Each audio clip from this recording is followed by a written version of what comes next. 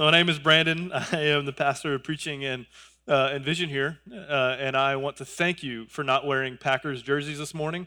9:15, rumors littered with them, and as a man who moved from Dallas to come and love you people, I am grateful that you don't make me preach staring at those things. All right, we're going through our Epiphany series. Epiphany is just the word that means appearing, and so Christmas, Christ appeared, and now. We are going through a series looking at the life and events of Jesus. And so before we dive in, two things. One of them he already kind of touched on. But every year, if you're new to us, every year we do an Advent giving campaign. Advent is the last 4 Sundays leading up to Christmas.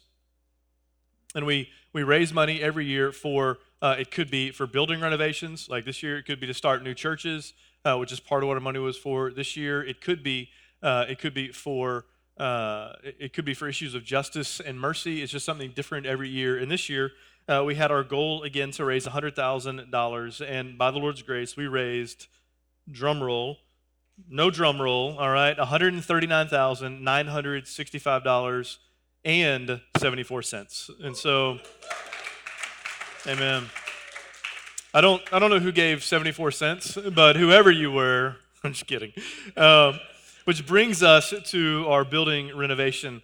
Starting February the 8th, we won't be gathering here. We'll be gathering at the Heights Church of Christ at 16th and Heights Boulevard. More than likely, don't hold this in stone, but in pencil, more than likely, we'll be doing one gathering at 5 p.m. All right. Now I'm going to come back to the building in a little bit. Let's get started. Every year, most of us make some kind of New Year's resolution, right? For some of us, it's formal. All right, we've got a spreadsheet, we've got it charted out, we've checked off whenever we fulfill the resolution. And the stats would say that only about 8% of you are actually going to follow through on that resolution. So, good morning, all right? For some, and this is me, they're more informal, right? So every year at New Year's, I think the same thing. I think this is the year I'm going to get healthy. I mean, I'm actually going to do it this year. The problem is I don't really like going to the gym. And so here's what I do. I juice, right? Every January, I just decide, you know what? I'm just going to drink vegetables, and I can not go to the gym, drink vegetables, and somehow now I'm in shape, all right? And that is what I do and I like juicing. I think juicing is great, but it's what I do to get healthy every single year. And here's what I want us to do. I want us to take a deeper look at life. All right? I want us to ask the question of where, whether they're formal or informal, where these constant, consistent annual New Year's resolutions come from. I think if we take a deeper look into life, we'll find that there is a universal desire for change that sits inside every one of us. Dr. Bill Naus in Psychology Today. This is secular psychologist just looking at the world, not a man with a religious agenda. That's me. Secular psychologist looking at the world, and he said this. He said, admit it. You want to change something about yourself. You want to assert your opinions, but you keep holding yourself back. You have a smoking habit that you still want to kick. You feel crippled by anxiety and want to feel emotionally fit. You procrastinate too much and want to act more productively. Admit it. You want to change something about yourself. This is a man who's looking at the world, looking into our lives, and he knows that there's this instinctive, innate longing for change inside every one of us. And so I want to make a statement. I want to make a statement that I know some of you are probably going to disagree with, and let's just see where it takes us. And I wrote it down so I'd get it right. The desire for change is one of the most hidden and controlling desires we have. Let me say it again. The desire for change is one of the most hidden and controlling desires we have. It might be discontentment over current life, and it might be hope in the prospect of a better life. But the desire for change is one of the most controlling desires in our lives. And our text today is going to take us on a journey. It's going to take us on a journey into the root of our desire for change. Take us right to the heart of our desire for change. It's going to show why it's universal and why it is so controlling. And so here's what we're going to see. We're going to see three things. We're going to see the need for change, the paradox of change, and the power to change. So the need, paradox, power. Let's look back at our text. Mark 1, verse 4. John appeared. John appeared baptizing in the wilderness and proclaiming a baptism of repentance for the forgiveness of sins. And all the country of Judea and all Jerusalem were going out to him and were baptized or being baptized by him in the river Jordan, confessing their sins. Now verse 7. And he preached, saying, After me comes he who is mightier than I, the strap of whose sandals I am not worthy to stoop down and untie.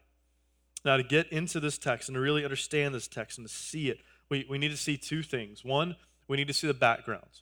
Right? We need to get into the background. Like what's happening? What are these Jews, these people who are coming down and being baptized in the Jordan? What's in the backdrop of their minds while it's happening? And then the second thing is that we need to see and get into the heart of John. And so the background. Let's talk the background. The Jordan River, throughout the narrative of the Old Testament, it's really woven throughout at different points along the way. But I think that if, given the event, given what's happening, given that they're being baptized in the Jordan, I think that in the backdrop of their minds was this one event that they would have been narrowed down into. And it's this event in 2 Kings 5 where Naaman, who's the commander of the Syrian army, he's got leprosy. And leprosy in those days, it represented divine punishment and a spiritual uncleanness, right? So you are ritually unclean and you are sitting under a divine judgment. And it's a physical condition that represents a spiritual reality. And Naaman, he goes to the prophet Elisha and he's searching for healing. He goes to him and just says, I want to be healed. Elisha says this to him. He says, you gotta go down to the river Jordan. You got to go and you got to get in the Jordan. And then listen to 2 Kings 5:14. It says, so he went down and dipped himself 7 times in the Jordan, according to the word of the man of God. And his flesh was restored like the flesh of a little child. And he was clean. So these Jews coming and being baptized in the Jordan, they're being baptized into a spiritual cleansing. They're being baptized into a spiritual cleansing. And this right here, this backdrop and this event, it takes us to the root of our consistent and our constant need for change in our lives. Because at the heart, at the root, the undercurrent of our consistent and constant need for change in our lives is us trying to deal with the reality that we're just like Naaman. That you and I are born with this spiritual leprosy. We're born with this condition that we're consistently, constantly trying to deal with. And we're all born into sin. We're born with a spiritual leprosy. And I think that Dr. Naus was right. I think he was right that we are all trying to change ourselves. I just don't think he asked a deeper question of why. I don't think he gets to the undercurrent of why we are all consistently and constantly trying to change. I think Mark would say this consistent need to change is us trying to deal with the hidden reality that we're all born Naamans, that we're all born into a spiritual reality, a spiritual leprosy. And I know that there are some of you in this room who just you don't believe in sin. You reject the category altogether. And that's okay. Here's what I would say. I would say that you have to deal with the realities of life, though, right? So whether it's Paris or Nigeria, you have to deal with the evil of the world. I've used this example several times. You're probably tired of it, but I'm going to use it again. If I asked you, hey, raise your hand if you've got a dysfunctional family, here's my guess. Everyone in this room raises their hand except people with family in the room. Right? Listen, every one of us can look at our families and find dysfunction somewhere. It is a universal reality, and all I'm asking of you, if you outright reject the category, is to acknowledge that there's something universally off in the world, and if it's universally off, it might have a universal cause. That's all I'm asking you to acknowledge right now, is that it might have a universal cause. And this is what makes, knowing this is what makes what John did so incredible. Right? If we looked into the heart of John and we look at the heart of John through the lens of his own spiritual leprosy, we're going to get right to the heart of what this text and what Mark would be calling us to today. What it is that Mark would long for and desire for us to live out today. Now, I've asked you at members meeting, but I haven't done it here altogether. How many of you guys, show of hands, remember and know the show West Wing? Okay, that's an unacceptably low number of hands, all right?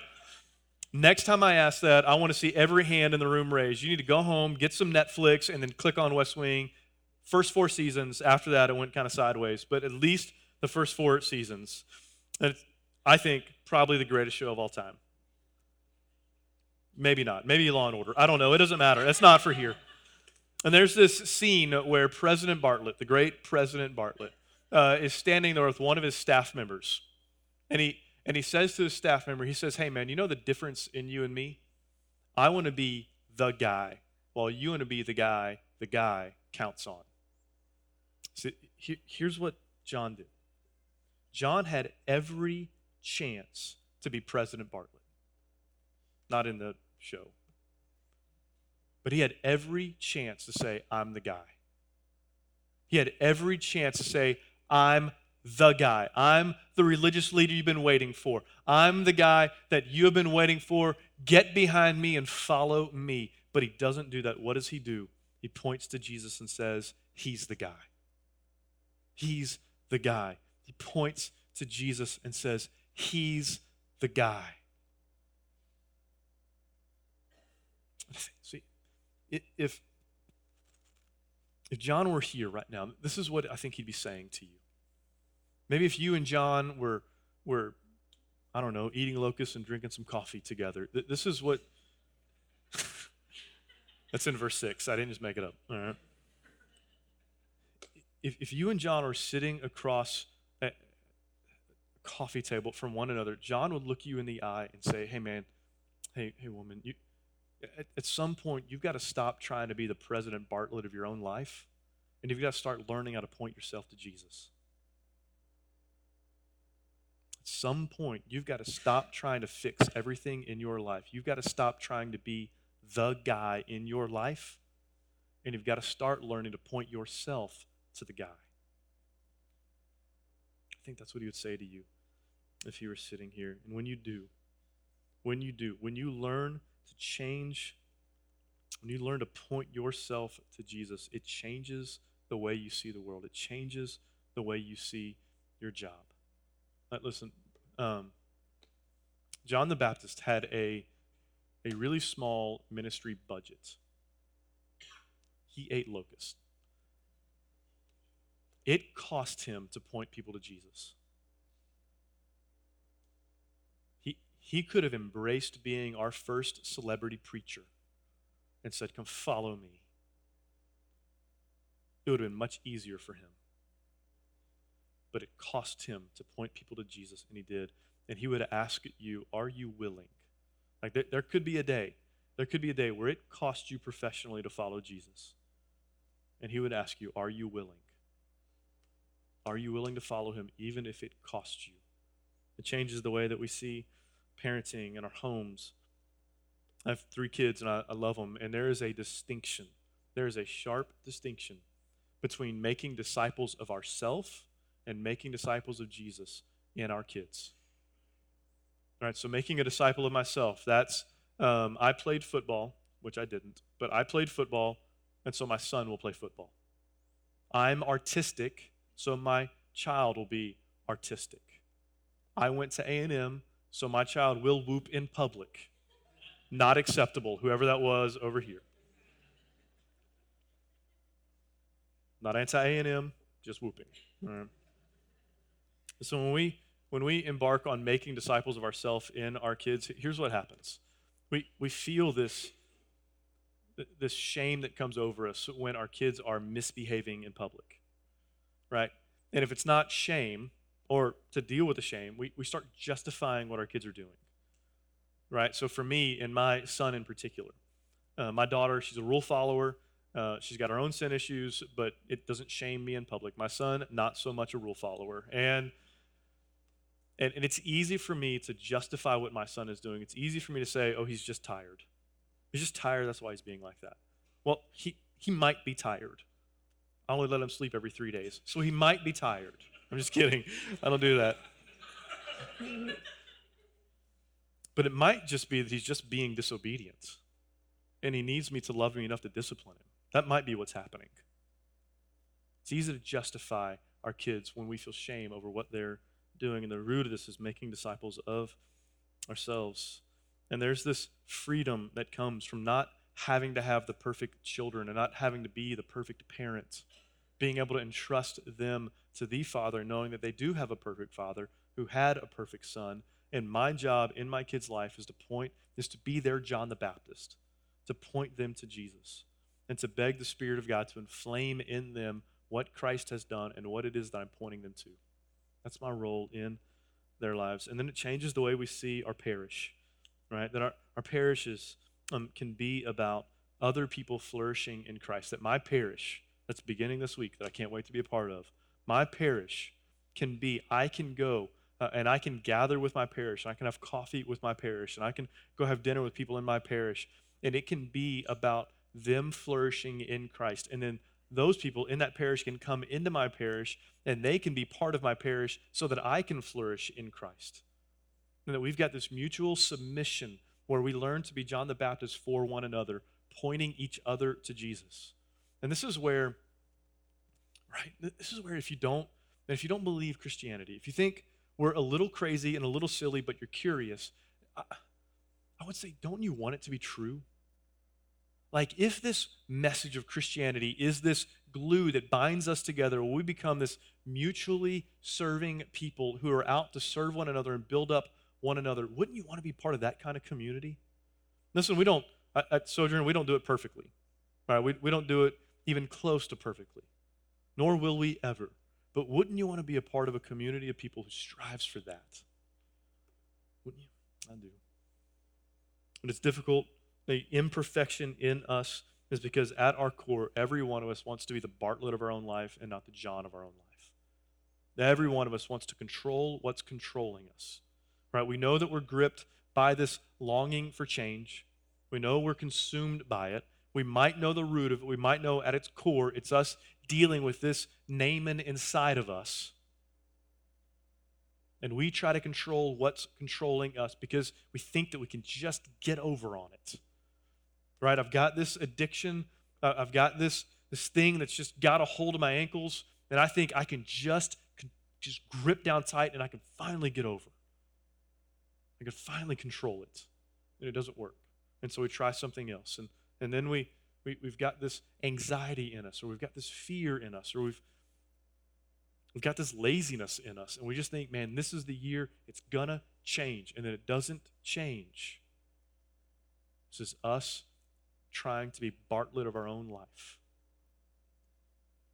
And so I think it's a fair question that as we sit around and we look in the mirror and we go, is my life ever going to change? I think it's a fair question to say, is it even possible? And I'm going to say the answer is yes, and it's yes through the paradox of change. Look at verse 9. In those days, Jesus came from Nazareth of Galilee and was baptized by John in the Jordan. All right, now the answer to the question, is change possible? It's found in a link, this little link, this hidden, subtle link between verse 4 and verse 9. It's this word into. All right, it's not in the English translation, but it's this word that means into that's in both 4 and 9. It kind of flags one another. It's the only two times in this section that Mark uses it. And so if I could give you a literal translation of verse 4 and 9, it would say this, that it was a baptism, verse 4, of repentance into forgiveness of sins. And then verse 9, that Jesus was baptized into the Jordan by John. And that Jesus was, here's the link, that Jesus was baptized into the forgiveness of sins.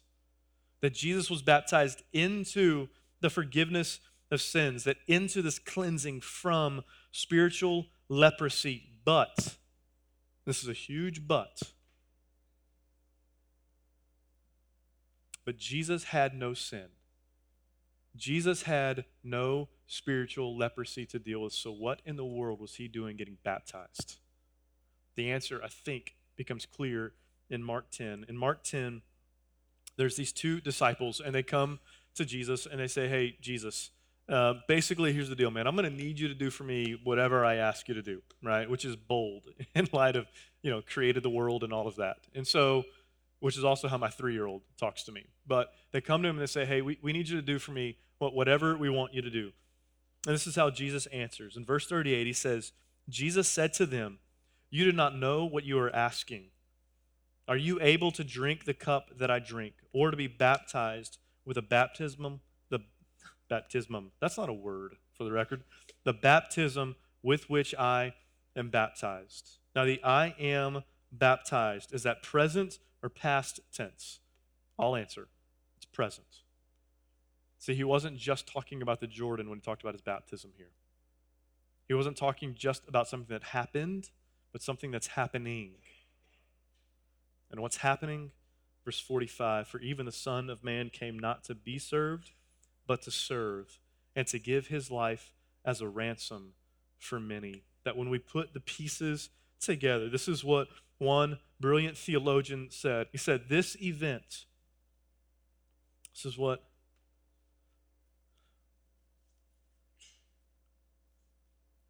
if I stopped and prayed right now, I'd be praying that you hear and receive and it washes over you. At this event marked Jesus' baptismal birth in the Jordan and his baptismal death in the cross. And Jesus' baptism was both a fulfillment and a foreshadow. It was a fulfillment in that it looked back to Naaman. It looked back to Naaman and it said, hey, the true Jordan is here. The true place of spiritual cleansing is here. The true Jordan has arrived. The place in which cleansing flows is here. And it was a foreshadow, and then it looked to the cross where Jesus, as he hung there, was baptized into the wrath of God. That the wrath of God was poured out over him, and divine punishment was dealt with. See, on the cross, a change took place. A real change took place. And he who had no spiritual leprosy became spiritual leprosy, so that we who are born into spiritual leprosy could be redeemed from our spiritual leprosy. This is he who knew no sin became sin on our behalf. This is the change that took place on the cross. And it's how I know, it's how I can look you in the eye. It's how I can stand right here behind this wooden podium. I can look you in the eye and I can tell you that real and lasting change in your life is possible. And when you sit there and you just say, man, it's just really not. Like I've tried, man, I've tried. Listen, my marriage, you just don't know, man. My job, am I ever going to find one? This gripping addiction. I've got this addiction in my life that no one in this room knows about. And I've had it for years, Brandon, and it's never going away. I can look you in the eye and tell you that healing is possible, that change is possible, that it's possible to stop being the Bartlett of your own life and to enter into the paradox, enter into the man who was changed on the cross so that you could become like him. That he became like you so that you could become like him. And in doing so, he dealt with the root of your addictions. He dealt with the root of your marital strife. Real and lasting change is possible. It's possible. It's possible through the paradox of change that becomes the power to change in verse 8. Verse 8, it says, I have baptized you with water, but he will baptize you with the Holy Spirit. That when you believe, when you open up your life and you open up your heart to Jesus, you are baptized into, you are immersed in, you are covered by the Spirit of God. And when your life is covered by the Spirit, here's what happens. And I can't say it better, so I'm just going to read it to you. It says, the Spirit leads people into the infinite, divine, spiritual resources. That baptism with water had essentially a negative significance. It was a cleansing from. But baptism with the Spirit is positive. It is a bestowal. Listen, it is a bestowal of new life in God.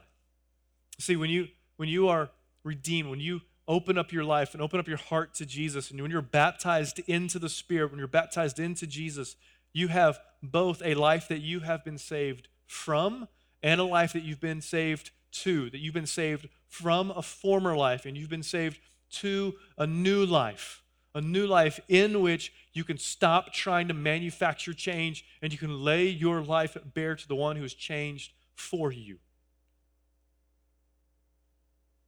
And it's a new life where true and lasting change is possible. It's possible. So how do you get this lasting change in your life? Here's how. By the Spirit, you step into the Jordan. By the Spirit, you get in the river. By the Spirit, you step into Jesus.